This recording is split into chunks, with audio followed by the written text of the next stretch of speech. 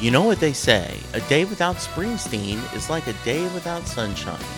So here is your Springsteen Thought of the day. I'm working on a dream, though trouble can feel like it's here to stay.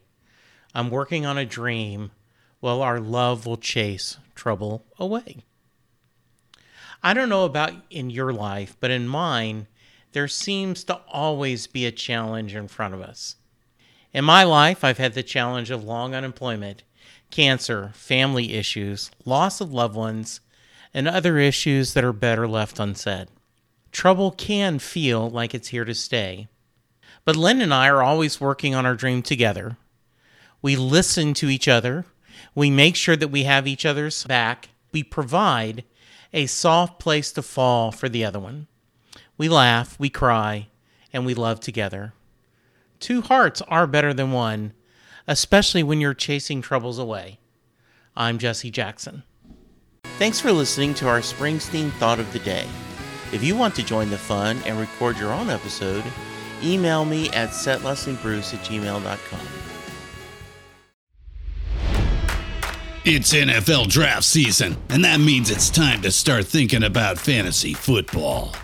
FantasyPoints.com features industry-leading experts and prognosticators using proprietary hand-charted data to help you score more fantasy points. FantasyPoints.com is the place to go for whatever kind of fantasy football you play. Whether you play fantasy football, daily fantasy sports, or do a little bit of everything, Fantasy Points has the meticulously researched content to guide you to victory. And why wait for the fall? Fantasy Points also covers the new spring football league, the UFL.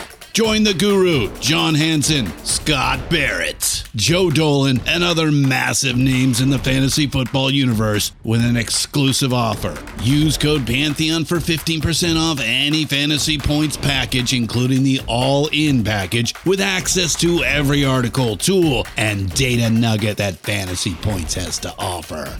That's FantasyPoints.com and code Pantheon for 15% off at Fantasy Points. FantasyPoints.com, code Pantheon. Score more fantasy points.